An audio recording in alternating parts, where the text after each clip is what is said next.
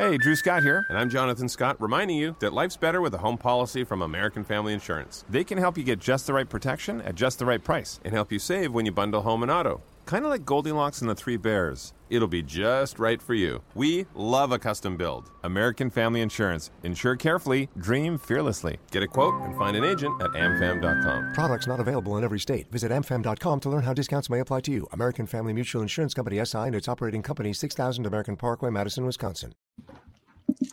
What's up, everybody? It is the post-UFC 209 edition of the Fightful MMA podcast. You can follow us online at Fightful MMA on all our social media, as well as FightfulMMA.com. Yours truly at Showdown Joe, and of course, managing editor for Fightful, Sean Ross Sapp. Follow him online at Sean Ross Sapp, who right now is not a happy camper. And I don't think many people out there, Sean, are happy campers as to what just happened in that main event. We went from losing an incredible co-main event to getting a fantastic replacement as a co-main event, and then we get a main event that I'm still waiting for round 6 technically to begin. I guess you could say at 24 minutes and 30 seconds of the fight, we got some action. I don't know what you're talking about. Personally, I think that everybody who's complaining about this fight is a racist. Touche. Racism everywhere. That's the only reason anybody couldn't like this fight. It was a barn burner. It put the first one to shame. It should win fight of the night. Woodley should have won performance of the night had he won. The judging was perfect. Everything was great about this fight. And yeah, I loved it. Everything was beautiful. We now leave the sarcasm portion of the Fightful MMA podcast, and we now bring you back to our regular programming. Sean Ross Sapp, what did you think of that main event? You really think that you won't be accused of being a racist for not liking that fight? Because you will be. I'm serious. You will be. Anyone that would accuse me of being a racist, here's would be the more only than happy thing. to let me know. Let's start a pool. Which happens quicker? Tyron Woodley accuses somebody of being racist, or Mark Hunt accuses Alistair Overeem of being on steroids right now? Which happens sooner? I'm going to go with B. Yeah. Well, we'll talk about all that. If you want my summation of this fight, because to be honest, it's so funny, Joe. There isn't a whole lot to break down about the last two fights, but for categorically different reasons, like from an analytical standpoint and a technical standpoint. Like one, because the action was so great and so fast and so furious and just caution to the wind. And the other one, it was so overly cautious and ridiculous. Whew. Boy, they need to remake that movie about the Andes Mountain plane crash and all the survivors and just like reboot it and make it about all of us who survived watching this fight. Alive. It's a great movie. I like it. I thought I was going to have to eat some people that were here watching it with me. I thought I was going to have to resort to that. I just go back to my analysis of breaking down this fight and speaking to anyone and everyone along the way, talking about this bout. And I said to myself, both guys have stated succinctly that they're bringing new things to the table, new things to the octagon. And my answer was fantastic. Looking forward to seeing it all. But once you get tired, you will go back to what you know. These guys didn't get tired in this fight. No, they didn't. And I thought it was so funny because I feel like it was Dominic Cruz that said when he broke down this fight that they kind of did this in the first round of the first fight because they knew they were going to go at it for the final 4 rounds. They knew this fight started off like almost like a mirror image of the last fight. We had Wonder Boy keeping the distance, trying to do that, and it looked like they were conserving energy. They never expended that energy. And here's the funny thing. If you were to say, who won the fight as a whole? Well, I'd probably say, if we're not using the 10-point must system, probably Tyron Woodley, because it took him 24 minutes, but he finally knocked Wonder Boy down and put a little bit of hurting on him. If we're going 10-point must system, I'm saying Wonder Boy won, and I don't see how Tyron Woodley could have gotten 3 rounds. If I hear Tyron Woodley bitching and complaining that the UFC is the reason that he's not a big star now, Elias Theodorou said it best. The strike force Tyron Woodley that we thought we got rid of has just come back. Yeah, good point. And do you want to laugh based on the 10-point must system? Scored the fight a draw. Yeah. I scored the fight a draw because you give rounds 1 and 2. You can give rounds 1 and 2 to Stephen Wonderboy Thompson. You can give round 3 to Tyron Woodley. You can then give round 4 back to Stephen Wonderboy Thompson. And then you can give a 10-8 round to Tyron Woodley, effectively making the scorecards 47-47. Completely understandable. Completely understandable. So now I wonder, I hate to get ahead of myself here, but I get the feeling that Tyron Woodley ain't that hurt coming out of this fight. Who's next? Should Damian Maia have taken that other fight? Because if you know what the real solution to this is? Cancel welterweight. Cancel it. Get rid of it. Make 165 and 175 divisions after all the stuff we've seen lately. That's something that we'll probably get into because the co-main event slot that was supposed to happen next didn't happen, but I guess that can kind of help segue into it. You look up and down, Masvidal, Cerrone, Nate Diaz. Nick Diaz. Khabib, Nick Diaz. Oh, yeah. Nurmagomedov and Ferguson. I'm sure Conor McGregor would love to have a go. Rafael Dos Anjos. You want to talk about filling up a 165 division? You can do it. You have 100 fighters at welterweight, 100 fighters at lightweight. You mean to tell me that you just make it? It's not like a featherweight division. If you build it, they will come. They are here. You just need to give it to them. They're already there. Man. Everything that had main event attached to it for this card 2 days ago, disaster. It was a disaster the moment we all got word that Nurmagomedov was no longer competing on the card because of the weight management issue. And I think Dominic Cruz made a great point at the top of the actual show. It's very unfortunate. He let him have it, didn't he? Yeah. I mean, let's not kid ourselves. It's very unfortunate. The way it went down, it's disturbing. And I had conversations with some of the guests on the podcast off the record, co-hosts throughout the week. And they said it's unprofessional, uncalled for. They've all made weight. They suffered. One of the guests told me how he went into shock after he once made weight. He made the weight, but he wasn't able to consume any sort of food, solids, or anything like that. He was vomiting, had to go to the hospital. He got, what's it called there? I'm drawing a blank here. Saline solution in the needle. Got better, fought the next day. But you have to make weight. Like I don't understand. I shouldn't say I don't understand because I legitimately don't understand. I've never had to cut weight, so it's a challenge for me. We're looking at these guys as professionals, especially such a stud like Khabib Nurmagomedov. You think this is the opportunity that you've been, you want a real title fight, yes, but this is it, man. This would have been the one that got Conor McGregor out. Like this is the one that says I am the champ, and it didn't happen. Really feel really bad for Tony Ferguson, and then this happens tonight. So we lose this co-main event, which everyone was really calling the main event. I mean, everyone that I spoke to said, Nurmagomedov for Ferguson was the real main event, and they could basically care less about Woodley and Thompson. But then we got I have looked forward to no fight, below an actual championship. I have looked forward to no fight in my life more than this fight. Yeah. This was one of my 2 fights for 2017. I said Khabib Nurmagomedov versus Tony Ferguson, and I said I'm really dying to see Cody Garbrandt and TJ Dillashaw. So those are my 2 fights. One of them just got destroyed. So it's not happening. But I don't know. I don't know what's going to happen now with Khabib Nurmagomedov. Are they going to do this rematch? Are they actually going to put this fight on? It is the fight. It's 1A versus 1B.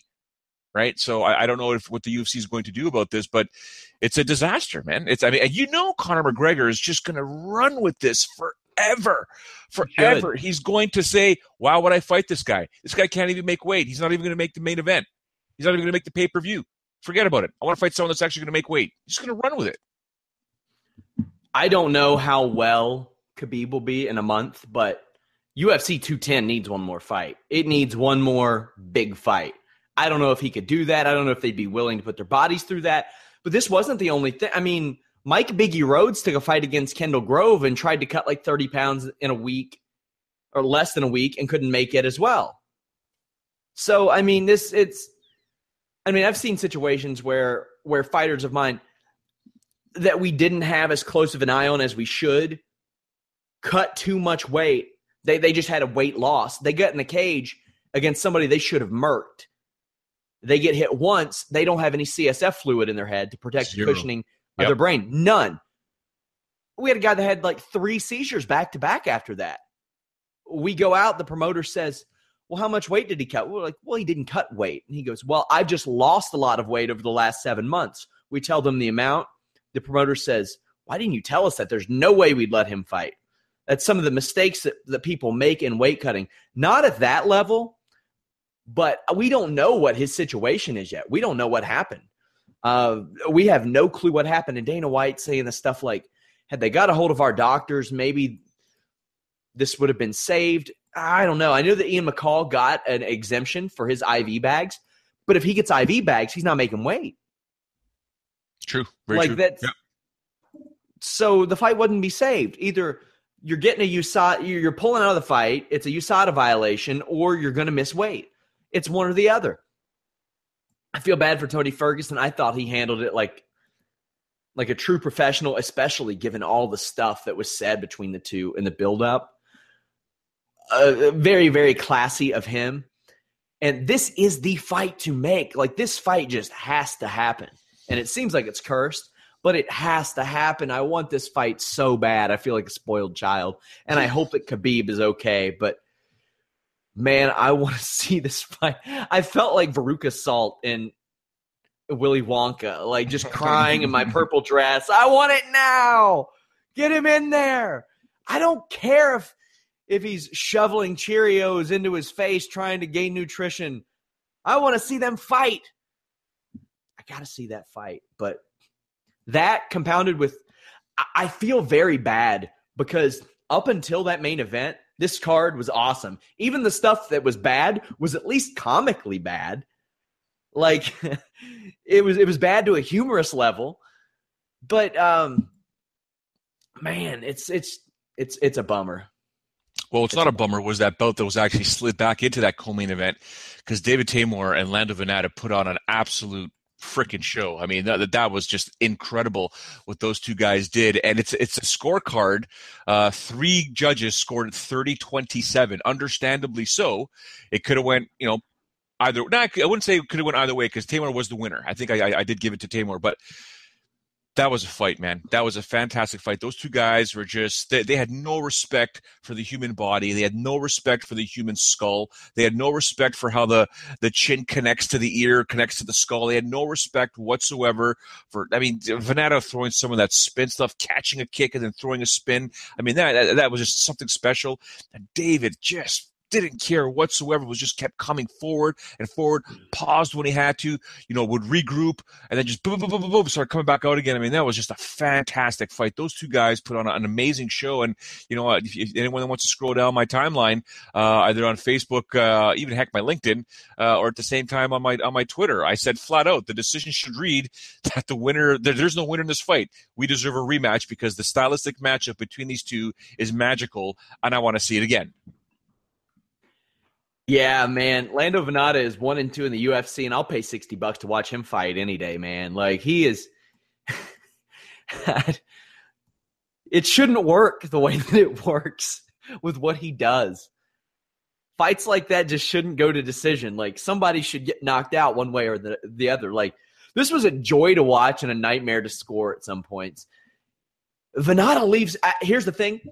If Venata finds a way to stop making himself so susceptible to knees, I don't think that he gets as much. I don't think he has as much offense put on him, because that's a big thing. Like, it seems like he's wide open for knees right to the solar plexus all the time.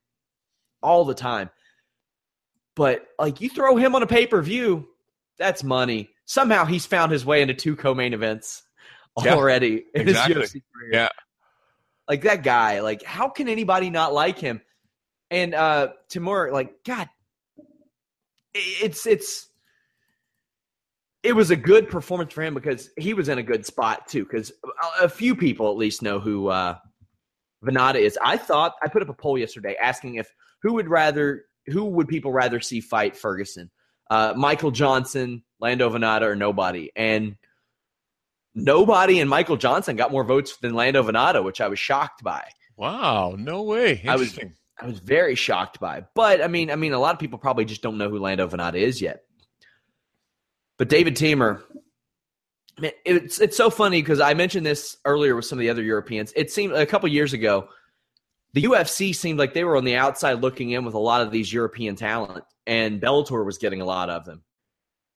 Now it's the other way around, and it's a completely different crop of European fighters that they've taken. So this was a hell of a performance for Teemer.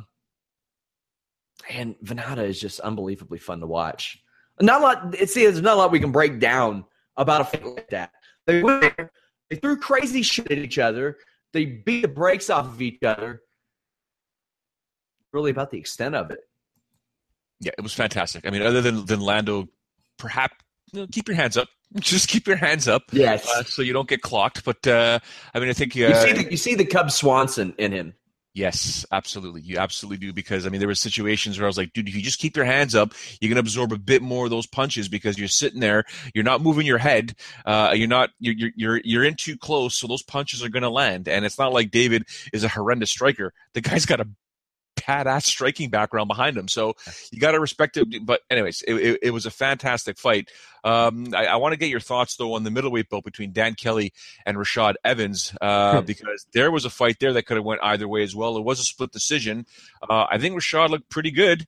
I think he faded. I think he was biting on his mouthpiece and looking up at the clock a few times, taking deep breaths.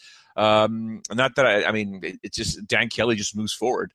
He's got that sneaky inside leg trip, always trying to score it at least 2 or 3 times around. Listen, he got the better of Rashad Evans. I think Rashad won the fight. I understand for those that believe that Dan Kelly won the fight, but Dan Kelly right now is on cloud 9. This is a guy that was on the Ultimate Fighter Nations, Team Canada versus Australia. Didn't look very good on the show. Looked okay coming out of the show. Had a pretty good record. No real big names. I mean, Chris Camozzi is an okay name, but no real big names like a Rashad Evans on his record. And the next thing you know, takes out Rashad Evans. I don't think he ever dreamed that this would ever happen like this. I had Kelly winning the fight, but I can definitely see it for Rashad as well. As Dominic Cruz mentioned, Kelly was able to land that trip really well because their lead legs were almost touching at times. So that really facilitates that takedown. I thought Kelly used the whizzer with the overhook really well also. Clipped a lot early, which is weird to think, by Dan Kelly. And even when Evans was taken off balance or even taken down, he scrambled well, he recovered well. You know, even though in a loss, maybe a controversial one, I don't think he's looked this good in a long time. This was the most entertaining Rashad Evans fight I've seen in years. This was a surefire bore fest, in my opinion. I thought this was going to be a boring fight. Rashad Evans versus a judo player. I had no expectations. This was the one fight I kept saying all week, Sean. I had no expectations. It's not that I had no expectations. I didn't know what to expect in this fight because the more I analyzed it, the more I looked at it, I kept coming up with, I don't know, man. Like, I don't know what's going on here, man. Like, it's just, I don't know Rashad at 185. I mean, I saw him at Titan. He was there coming. He came to watch a couple of his teammates compete at Titan FC. Obviously, he knows Kamaru Usman very well, so I saw him. We talked. Obviously, he looked a lot smaller than the last time I saw him. But I just didn't know what to think. And you know, Kamaru told me that Rashad looks fantastic. His speed is there and blah, blah, blah. But, you know, then you go up against a judoka and they give people fits 9 times out of 10. You know, like they're just because of their footwork, because of their base, because of their stance, they're difficult fighters to compete against. And I just didn't know what to expect in this fight. And I was pleased. I'm not going to lie to you. I was pleasantly surprised with how it turned out. I was actually going to mention that Kelly has like hideous form and stance. But there's a guy who does a podcast with you on Tuesdays. Pretty hideous form and stance. And he's made a pretty damn good career off of it. And we're seeing that a lot. Create their own thing that people consider awkward, like Elias running in there and just swatting like that. Well, it doesn't have to look pretty if it works and it sets up something and it lands. I like that. Unconventional doesn't mean wrong. As I convince my wife to let me turn our formal living room into a home gym, I keep telling her, unconventional doesn't mean it's wrong. It just means it looks a little bit. Just go back and find the Roy Nelson. I don't know what fight it was, but it might have been a countdown show. I'm not sure, but go back and look at Roy Nelson's living room. As soon as you open the door, it's blue tatamis. Faraz Zahabi. We did a feature, a half-hour special on Faraz Zahabi a long time ago. I might actually have a DVD here somewhere, or I can find a link. But his living room is basically tatami mats. As his boys were getting older, they were rolling in front of the TV. You know, mom and dad would be watching would be watching TV, and the boys would be rolling. So, not unconventional. That's what I love about MMA, because what looks hideous now doesn't look so hideous after a guy like that wins a fight over a former UFC light heavyweight champion. It's not hideous; it works. It's effective. So that's the great thing, because what you're taught isn't necessarily so, because this sport is always evolving. I really like that. Kelly circled away from Rashad's power hand and was landing that right with regularity. When somebody in the chat says, how is it hideous? It's not cookie cutter. Lifting your back foot, throwing strikes is hideous. That's wrong. And Dan Kelly was doing that. You don't get any power when you do that. The power comes from that back foot when you're throwing that in your hips and your ass, all that stuff. And none of that goes through your body whenever you throw it like that. Towards the end of the fight, Rashad started to use that right straight, which had been there, but Kelly was answering those trips and stuff. Man, that was a good fight. And Nikita Krylov fan, I won't call him by his name. He doesn't deserve to be called by his name. Nikita Krylov's career did not die on the cross for our sins for the fight that we saw in the main event. That's not what he sacrificed his career for, you guys. This fight was awesome. This Evans-Kelly fight. But it was a beautiful tactical battle. Like I said, visually stimulating the way that I would normally think of, but it ended up being. I enjoyed it. The one thing that I found comical on this pay-per-view was Dominic Cruz and yours truly. I'm sure you've done it.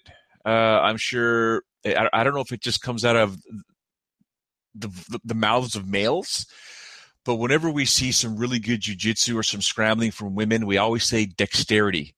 Their hip dexterity is fantastic. And I'm thinking, I'm listening to Dominic, and I'm like, oh my God, that's exactly what I would have called it. That's what I've called it. When before the Karate Hottie or Michelle Watterson came to the UFC, watching some of her Invicta fights, her dexterity was just unbelievable. Why do we say this? And Cynthia Calvillo takes what Amanda Cooper starts off with an anaconda choke. It somehow gets the back. Just beautifully gets the back and eventually gets the rear naked choke and gets the finish. I do want to have a little caveat, if I can have a little sidebar for a moment. I'd like to, for those of you that are watching right now, if anyone wants to come up with a drinking game, and this is not a slight, it's a joke to Joe Rogan, but every time he says something is over or this guy got rocked and it's not the truth, we should all take a shot and see if we can make it past the Facebook prelims. Oh, let's be fair. I didn't expect the 2-2 pro fighter to know to peel the arm either. I said Facebook prelims. I'm sorry, UFC Fight Pass prelims. But sorry, you were saying? I said, to be fair to him, and I want to talk about his commentary too, but I didn't think that the 2-2 pro fighter who shouldn't have been in the UFC, much less on the pay-per-view main card, would know to peel the arm on a rear naked choke either. These two shouldn't have been. Calvillo, a lot of people don't know she beat Aspen Ladd as an amateur. Yeah. So I guess you could say that her beating ABC looked as easy as 1, 2, 3. I like it. It was a slick fight. I feel like somebody else made that joke, but it's mine now. Listen, you got to give her respect, though, because her striking, Cynthia's striking was damn slick. And she did it effectively. She got the takedown. It was smooth. I'm personally surprised Amanda wasn't able to defend that choke efficiently. But you got to give it credit where credit's due, man. Calvillo did what she needed to do. Hopefully people remember her because she was on a pay-per-view. I don't think they will because we've seen Lando Venata on 3 pay-per-views now, or 2 pay-per-views previous to this, and they still didn't want him to fight Tony Ferguson. But, you got to give props where props are due. Cynthia looked fantastic. Yeah, this went as well as the UFC could have hoped.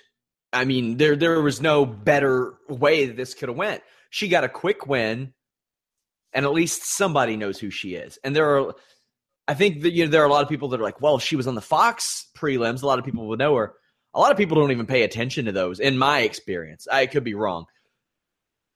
When those are on, my friends are out like getting chips and dip or some crap like that. But every second is being watched in that pay-per-view. It could be different everywhere around, but she is a prospect now. She is somebody that people have to watch. She's 4-0 in the UFC, 5-1 as an amateur. So, I mean, she's not as inexperienced as one might think. She's had about 10 fights overall. It went great. I believe she trains with Team Alpha Male, doesn't she? She does. Sorry, you scared me for a moment because you said 4-0 in the UFC, and I'm like, I missed. Oh, no, 4-0. 4-0 in general. I just had a heart attack. I'm like, did I miss 3 of her fights? That's impossible.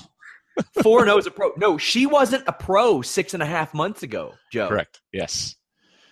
So in 6.5 months, this website didn't exist in July. Like July 1, this website didn't exist. July 2, she was still an amateur. When we did our first show, Joe, this woman was an amateur. Unbelievable.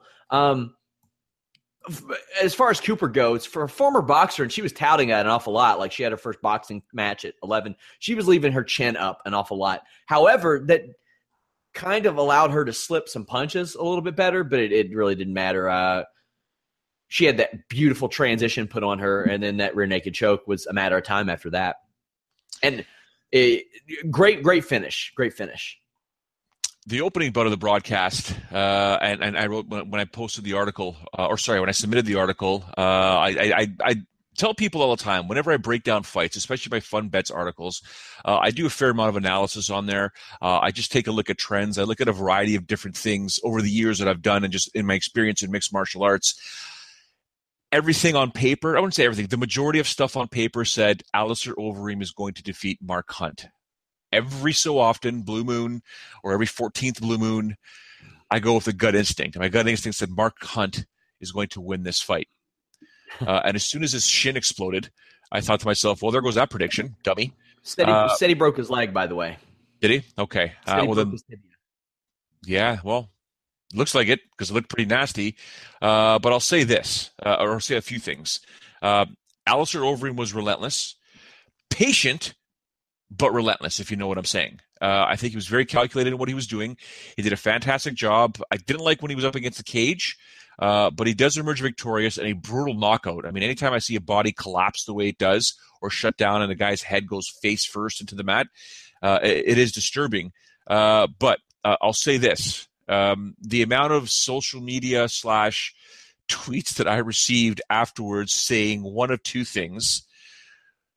The one thing you said at the top of the show was how long till Mark Hunt says Alistair Overeem will get nailed with PEDs.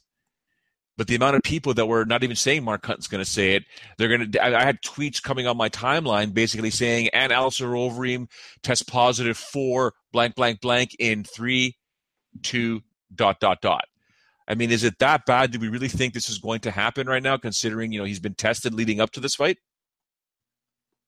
I get the feeling he's clean now, because it was almost like a mental state for him. When USADA came in, there was like a difference in his fighting style a little bit. This is the story of the one. As head of maintenance at a concert hall, he knows the show must always go on. That's why he works behind the scenes, ensuring every light is working, the HVAC is humming, and his facility shines. With Grainger's supplies and solutions for every challenge he faces, plus 24/7 customer support, his venue never misses a beat. Call quickgrainger.com or just stop by. Grainger, for the ones who get it done. Here's the thing. If you were to measure Overeem's fight IQ throughout a bout, like if you had like one of those needles that just ran up and down, it would read like a liar's polygraph because it would go steady 1 second and then bam, off the charts, then steady, then off the charts, because he'll do things that You're like, okay, that's good. Like, he was throwing all those teeps. He was really keeping the distance very well. Then he would just huddle up, and Mark Hunt has shown that he is more than able to get through that. He can just uppercut you right in between the arms and put you to sleep. What I thought was funny is that fans were booing. Now I get it. The act of turning your back and running to reset, a lot of people don't like that visual. But these fans are like, boo! He doesn't want to get his face turned into dust by Mark Hunt. How dare he? How dare he? And Mark Hunt was finding a home for those elbows, too. Ooh, boy, those were nice. Yeah. And that was after the leg injury.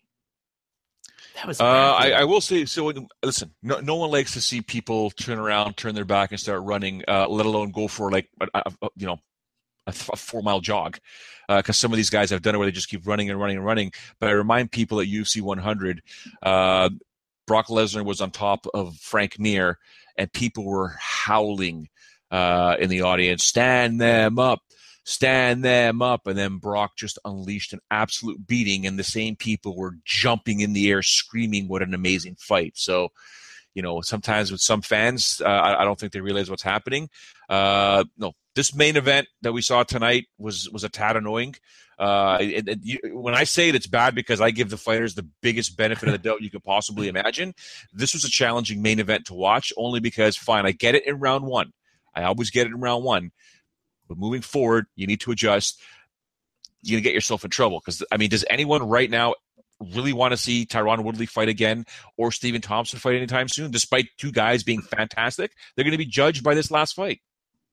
Yeah, after that main event, Pulp Fiction was not the most overrated piece of shit that I watched this weekend. It's a little shout out to our commenters. How dare you?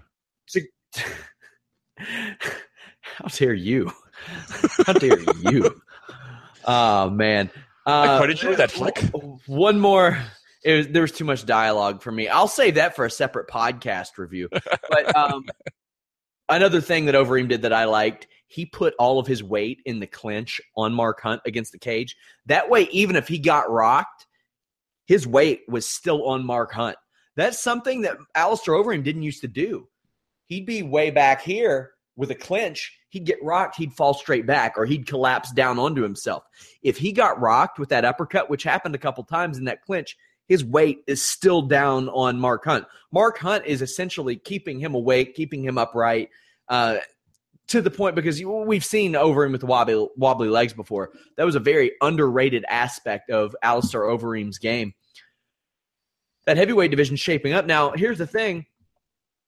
It's like, do you want to give Alistair Overeem a Derek Lewis or a Francis Ngannou and risk him knocking one of them off? Because we don't have a heavyweight title fight till June, and it's Dos Santos. So Ngannou and Lewis are going to fight. Each of them are going to fight at least one more time before getting a title fight. Or do you want to guarantee yourself a new contender in Ngannou versus Lewis? Because, that is a UFC on Fox main event. Francis Ngannou versus Derek Lewis is a fight that you want people on a Saturday night to flip over to Fox and say, oh, that's the UFC? Damn. Yeah, I concur. I totally concur. That's a great assessment. I would love to see that fight. Put that one on. Leave Alistair Overeem alone. Put those two guys together, because that thing will get ugly. And it will get ugly very, very quick, in my opinion. Those two guys, 5 rounds, yeah, I'm down. It won't go 5 rounds, but I'm definitely down for that. That's a good call, Sean. Really they did book a couple fights for UFC on Fox next month, too. A couple good fights. Ooh, boy, that middleweight fight. Oh, man. Jacare and Robert Whittaker? You liked I knew it. I knew as soon as I saw Whittaker's name there, you were going to lose it. Oh, I love that fight. Here's the thing I really like about Whittaker. I'm a big fan of Gerald Harris. Gerald Harris used to use that style where he'd keep the one hand up by his jaw, and he would protect both sides of it.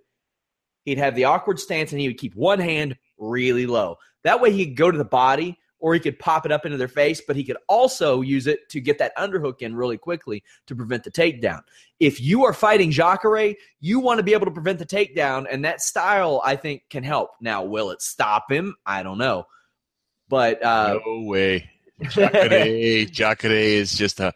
I should say that. I mean, a fight's a fight. We all know that, but Jacare is a murderer. Oh, he's fantastic. Oh man, that is a hell of a fight. And Demetrius Johnson, Wilson Hayes, that's a good fight too. And it's going to be built around the fact that Demetrius Johnson's trying to make history, defending his title for the 10th straight time. Now, GSP may have been there. He gave up his title. Anderson Silva got there. John Jones probably would have been there. Here's a little interesting fact, though.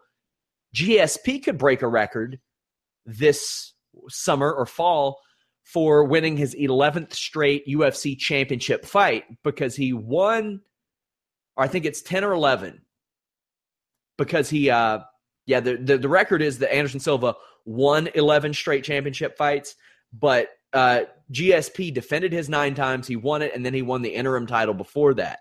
So winning this would put him ahead in that, which is kind of neat. But and that UFC on Fox show, that came together quick. It looked like Nama Yunus was going to headline that card, and there's nothing wrong with that. Don't get me wrong, but great additions to that show. Well, I want to get your thoughts on GSP Bisping Eddie Bravo. For those that haven't seen it, we'll get to that in a second. Just some quick thoughts on the preliminary card here. Obviously, the heavyweight fight between Marcin Tybura and Luis Enrique was up and down. Was up and down, and I don't know what this Tybura. Let's just call it the Tybura. I mean, this thing here that he's doing with his hand, or with his right hand, we'll call it the Tybura. Whatever. He emerges victorious. TKO. Good for him for doing it in the 3rd round, only because he kept the pressure on, kept doing what he was doing, did a fantastic job. But my God, Darren Elkins and Mirsad Bektic. I mean, in that 1st round, to see what Darren Elkins' face looked like, I don't know if it was in the 2nd round, when Bektic was 1st or 2nd round, when Bektic was not only landing the right hand, but punching through the skull, not through the skull. The force of the punch was going through the skull. You could hear the thud in the mat. I mean, that is brutal. And the fact that Elkins, you can forget about Tim Boetsch and Yushin Okami. We should just call it the Elkins factor right now, because what Elkins did to Mirsad Bektic, that kind of an underdog. And kudos to Adam Martin, who was my guest on Monday, who was the first person who told me, dude, Elkins is a massively live dog. Yeah. You need to consider that. I put it in I gave him credit. I put it in the article. This is a real live dog. And watching that fight, I thought to myself, no, he's not. Nope. Until we got to that 3rd round. And my God, did he ever pull off that victory. And that was an awesome hour. Because we had 2 giant comebacks. Speaking of Tybura, he was really flat-footed. He's gotten in a lot better shape. Enrique just got tired. And I said, this fight is why when people say, why didn't they move a heavyweight fight up to the main card? It'll get finished in quick fashion. These kind of fights are the reason. Also, shame on Dominic Cruz and Joe Rogan for acting like that guillotine was anywhere near being finished. That was a garbage fire guillotine. It was not close to being finished. That's the reason I call it the shot game. Have a shot, boys and girls.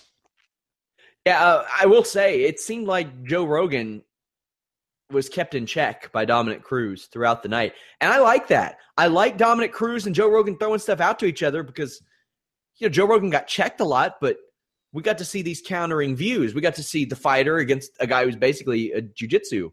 You make an extremely valid point. As a guy that does play-by-play, I generally don't like 2 other people alongside with me because it makes things very difficult for me personally when I've got to get to commercial reads or sponsor reads and stuff like that, because then they can get into a banter and I'm kind of like, and then the producers in my ear, tell them to stop. You can bring it back, Joe, bring it back. Because if I've got one person, I can just I can do it with 2 people where I kind of give the 5-second wrap up sign, like don't stop talking, but just kind of wrap up your thought. I got to get to something.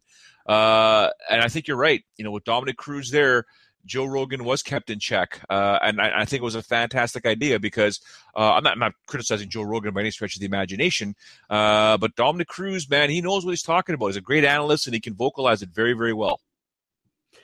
First off, we need to say this. Elkins should not have been allowed to fight. Not with that tattoo he had on his chest. That thing is the ugliest damn tattoo I've ever seen in my life. Have you seen that? Did you see it? I did. That was hideous. That should be a USADA violation, that tattoo. Bektic kept letting Elkins get into this fight. He was so dominant. And usually if Elkins can't out-wrestle and grind somebody out, he does poorly, and that's a very bad recipe for facing Bektic. Elkins, I will say, has gotten a lot better at Team Alpha Male. Like, I've noticed the improvement that he's made.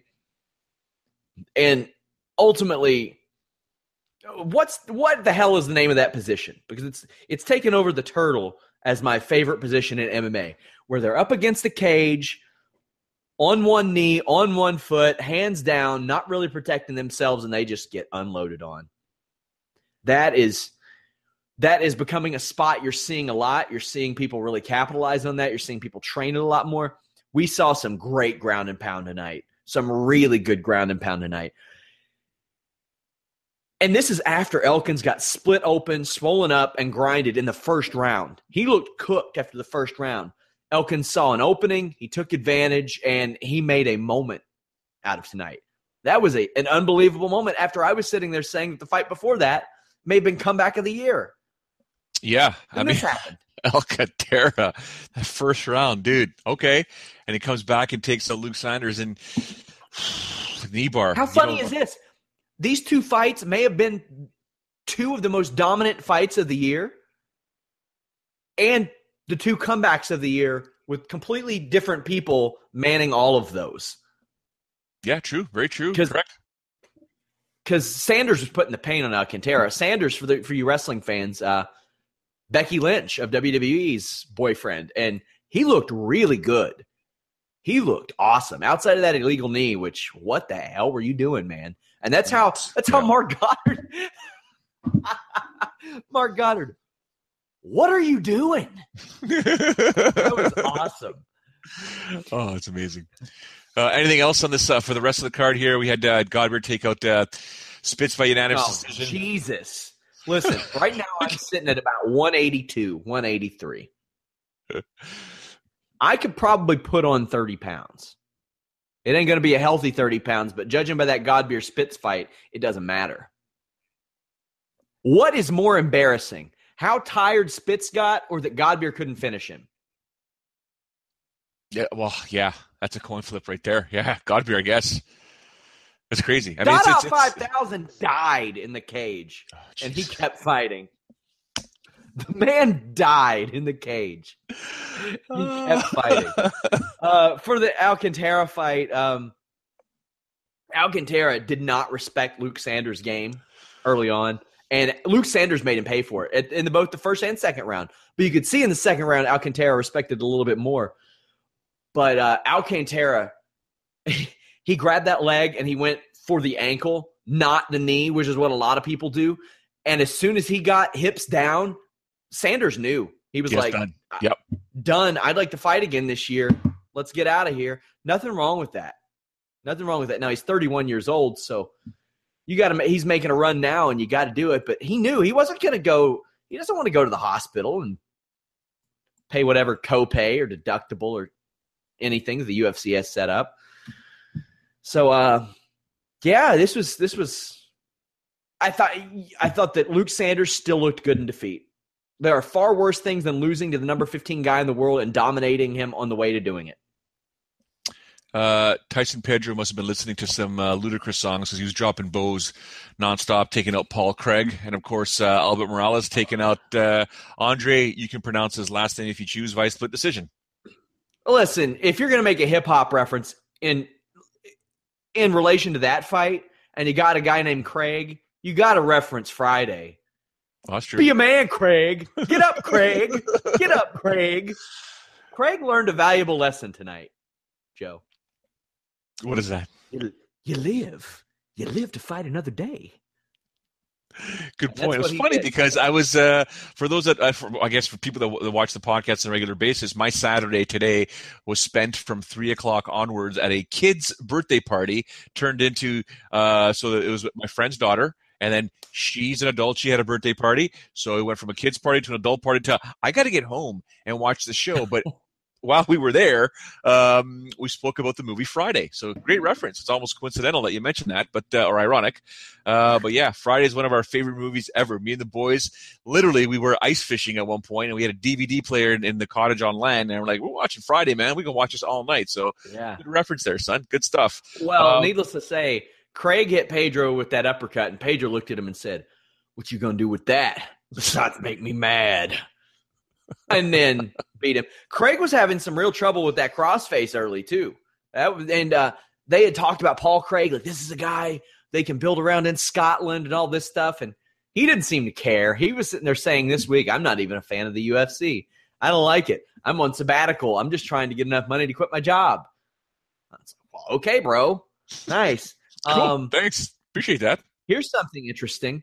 Since the last time Paul Craig fought, there had only been 5 UFC light heavyweight fights. Talk about a shallow division. Yeah. That's why you don't hear me screaming make a 195 and 225 division, because unlike 165 and 175, there aren't that many people to fill it out. I wish that there were, but there just aren't at this point. Any thoughts on the bantamweight fight between Morales and Andre? It was fine. It was fine. A split decision. Okay, I do want to get your thoughts, though, on George St. Pierre, Michael Bisping, because you and I have not spoken regarding the announcement. GSP is official. He's back. He is taking on Michael Bisping. The press conference, in my opinion, wasn't Nick Diaz, George St. Pierre, but it was a fantastic press conference. And Michael's getting under George's skin. You can take my word for it. You can not take my word for it. But he's getting under George's skin, and George taking shots at him, calling him, obviously saying he's drunk. What's wrong with your voice? During the stand-up, George is doing this with his fingers or waving his hand over his face, saying your breath stinks like booze. Bisping being late for the press conference. Dana White pissed off. Pissed off at Michael Bisping. And then video coming out last night where Bisping and Eddie Bravo almost got into an altercation. Michael Bisping not happy with Eddie Bravo. They were arguing for like 25 minutes in a lobby. Yeah. That's Bisping. What were they arguing about? I didn't even see it. The running joke was it was a Twin Towers argument. Oh God. Yeah. So Eddie Bravo. I indulge myself. I love watching the Joe Rogan Experience. It's here and there, it's a good escape from what I'm doing because he doesn't always talk MMA, and I just get to hear people talk about whatever while I'm working. But, man, some of the stuff that Eddie Bravo says is nutty. By the way, your boy GSP is a robot. Why would you say that? That trash talk game is whack. But I know what might make him a little more confident. Since he is your boy, he could get one of these beautiful your boy t-shirts from Pro Wrestling Tees. Look at that thing. Do you see that beauty, Joe? I absolutely love it. Damn. Look at that thing. Also, get Fightful merchandise there. Also, he would be better served to go over to Onnit. He could go to Fightful.com, click that Onnit link. He could get some Alpha Brain. Make sure after he sees those damn aliens and visits them, he takes his T+, he's working out, he's got to put on muscle for 185. Then he gets his sleep cycle in order with that new mood. Then after that, he takes that Shroom Tech to give himself some more energy. I think so. Two things. Obviously, with George St. Pierre's accent and English being his second language, his trash talk isn't going to be fantastic. I was personally impressed, no pun intended, with George, with what he was saying, because I know George, and I know George outside of the MMA world, the MMA bubble, and we talk about certain things, and I've seen him say, or I've heard him say things that I'm like, man, I wish he would say that on a mic because that's pretty badass. So he made some good attempts, in my opinion. Now, in regards to those T-shirts, your boy T-shirts, I was approached about having a shirt or two up on that site. And I don't know, who would want a Showdown Joe shirt. So I said, no, we're not putting a Showdown Joe shirt up there. But is there anything about me that people like, that people want to know, that they would find funny, that they would buy? If anyone has any ideas, hit us up at Fightful MMA. Hit me up at Hair gel. Joe. Hair gel. Well, freaking what, from eyebrows? Like, what do you have to say? Like, I mean, something. I think someone had mentioned a Holy Smokes T-shirt. I mean, do I say Holy Smokes a lot? I don't know. I've got a few that people pitch to me, but I'm like, ultimately, I can make the damn shirt, but will you buy it? I don't know. I'm sure I'll donate the proceeds to a good cause for all 3 people who buy it. The thing about GSP Bisping, GSP doesn't have to say that stuff because that's not the GSP we know. But Michael Bisping running in there and saying all that stuff, that is the Michael Bisping we know. People are going to watch GSP no matter what.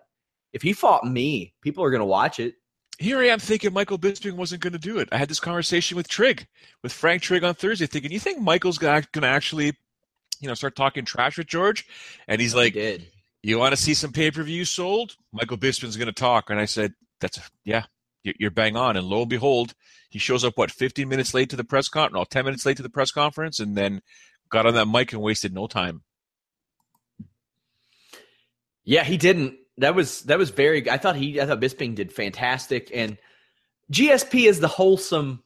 I mean, he's the guy who, in part, left the sport because he wanted to clean it up by leaving and help do that. So, I mean, he is wholesome, and when the meanest thing he says is, "You're drunk, I'm going to kick your butt," I'm like, okay, good old George. Good old George. He's a Canadian, man. Don't hold it against us. Like, man. Oh, he's awesome. You're not my guy, buddy. You're not my buddy, guy. Oh, God, here we go. That's it. Too funny. And with Bisping, that works because he says buddy all the time. He does, actually. Yeah, you're right. Yeah. Oh, God, I hope it happens. Oh, I hope it happens. Anything else that you would like to touch on before we close this UFC 209 post edition of the Fightful MMA podcast? Who haven't visited Fightful.com before, go over there and do that. We have MMA, pro wrestling, boxing. We had lead boxing writer Carlos Toro at the Barclays Center tonight covering boxing. We have exclusive news, interviews, backstage news, videos, photos, features, podcasts. We have actual wrestlers and fighters working for the site, from the UFC Hall of Fame, TNA Wrestling, Impact Wrestling now. I've got a big report up on the changes at Impact Wrestling tomorrow. Of course, we're covering WWE Fastlane, doing a post-show podcast. We have everything you could ask for at Fightful.com. And if you don't like MMA, or you don't like wrestling, or you don't like boxing, you can filter that news by sport. FightfulWrestling.com, FightfulMMA.com. We also have separate Twitter feeds as well. When do you leave for vacation? I leave tomorrow at 5 p.m. Eastern. I'll be on a plane heading south to Mexico. So I have Elias Tuesday, Sean Pearson Wednesday. God help me if there is such a thing. Frank Trigg Thursday. And I'm assuming I'm taking Monday and Friday off because I ain't interviewing myself. But, yeah. And when do you come back? I come back the Sunday the 12th at 2 a.m., which might be a difficult 13th Monday the 13th podcast. We will make an assertion when I get back. Hopefully the flight's not delayed, but it is a 1-week family vacation. And no, I don't care what Frank Trigg tells you. I will not be getting annihilated or hammered with my 6-year-old son with me, despite it being an all-you-can-eat and drink resort. So, yes. I will keep you all abreast of what will happen if I do a post show next weekend, because I'll actually be out of town for that as well. But all kinds of shows this week. Check out our YouTube page. Subscribe to it. Leave us a thumbs up. Also, subscribe to us on iTunes and Stitcher. Leave us a nice review on iTunes. I can't tell you how much that helps. If you want to help out the site and maybe can't do it financially by buying a shirt or whatever it may be, go over there and leave us a nice review over on iTunes. And, of course, interact with us on Twitter, because we want to interact with our readers and our viewers as much as we possibly can. What else you got? That's a wrap. That's it for me, man. I'm just, it's been a wonderful week. Some great stuff, great content, great guests all week. I think we're getting a lot of love from so many different mediums out there. A lot of people are retweeting our stuff or sending it off, and you can see the numbers, and it's fantastic, because I'm very impressed with just the guests and the knowledge that they bring, and 3 of them are my friends on a personal. Actually, all of them. I'm close with all of them, but it's just every single podcast, 3 or 4 things come up that are fantastic. I'm like, oh, I never thought of that. Never thought of that. But yeah, it's been pretty humbling. It's been pretty exciting thus far, and I just can't wait. It's funny. I'm going on vacation to get some relaxation, but I'm going to miss it, man. I can't wait to get back and do it all over again. The thing I always tell people is, because, we got a lot of people who are like, too many podcasts. No, what I wanted to do and what Jimmy Van wanted to do is we wanted to give you coverage from every aspect. Monday after Raw, we have myself and the guy who covers Raw. Nobody is paying more attention than that guy. Tuesday, we have an award-winning podcast host with us after SmackDown. Done acting, done improv, done comedy. So he can break things down from a perspective, like a sports entertainment perspective, other people can't. Wednesday, we got Jimmy Van, and there is no other wrestling MMA website that will give you the behind the scenes of what's going on like this. We tell you what's going on with our site. Thursday, we got Matt Riddle, who has fought and is the hottest thing in indie wrestling. Friday, we got Shane Helms, who is found success in WCW, WWE. Now he's working backstage for Impact Wrestling. Over on the MMA side, we got Showdown Joe, who was nominated. He claims he's not a journalist, but was nominated for Best Journalist of the Year by the World MMA Awards at one point. Not only that, we have guys like Robin Black and Adam Martin who can break things down from a statistical analysis or just a physical analysis. Elias Theodorou, who's finding success in the UFC right now. Sean Pearson, who on a 3-fight winning streak said, see ya, don't care, I'm not coming back, do whatever you want. And that really shines through in his podcast, let me tell you. And then a UFC Hall of Famer in Frank Trigg. We wanted to give you like different aspects, not just journalist aspect, not just fan aspect, all aspects. So I think we do that pretty well. I think you're absolutely right. I love it. I love it. Now, we're going to wrap this up, ladies and gentlemen. We do thank everyone for tuning in live. We always appreciate it. We love doing the post-event podcasts. We try and do as many as we can. It's the hot thing to do right after an event because it's fresh. We're not waiting till the next day. We're not waiting till Monday. Let's just do it right off the bat. People are like, well, why are you staying up till 2:00 Eastern? Listen, man, we got to talk about the stuff. It's important, especially after what happened today with this main event and what happened, all the stories leading up to it. So this is what we do. But on behalf of Sean Ross, Sean, do you have anything else you want to say before we close this off? Check out our Fastlane coverage tomorrow and Anna Bauer segment that drops tomorrow. It's on the sidebar now. Look at those things. That's absolutely true. Make sure you give Sean Ross Sapp a follow on social media at Sean Ross Sapp. Follow the site at Fightful MMA, and of course yours truly at Showdown Joe. I apologize to everyone. I will be gone next week, but Sean Ross Sapp will be my lovely replacement. You don't need to apologize to a damn person then. And don't forget, if you do tune in, throw as many Pulp Fiction lines, references, picks, whatever you can. God. Put it on Sean Ross Sapp's timeline. You're not my buddy guy. Make sure you CC at Showdown Joe, yours truly, on social media. I will sincerely appreciate it. Till then, I bid everyone a fond adieu. Ciao for now, and thank you very much for tuning in. When you need mealtime inspiration, it's worth shopping Kroger, where you'll find over 30,000 mouth-watering choices that excite your inner foodie. And no matter what tasty choice you make, you'll enjoy our everyday low prices, plus extra ways to save, like digital coupons worth over $600 each week. You can also save up to $1 off per gallon at the pump with fuel points. More savings and more inspiring flavors make shopping Kroger worth it every time. Kroger, fresh for everyone. Fuel restrictions apply.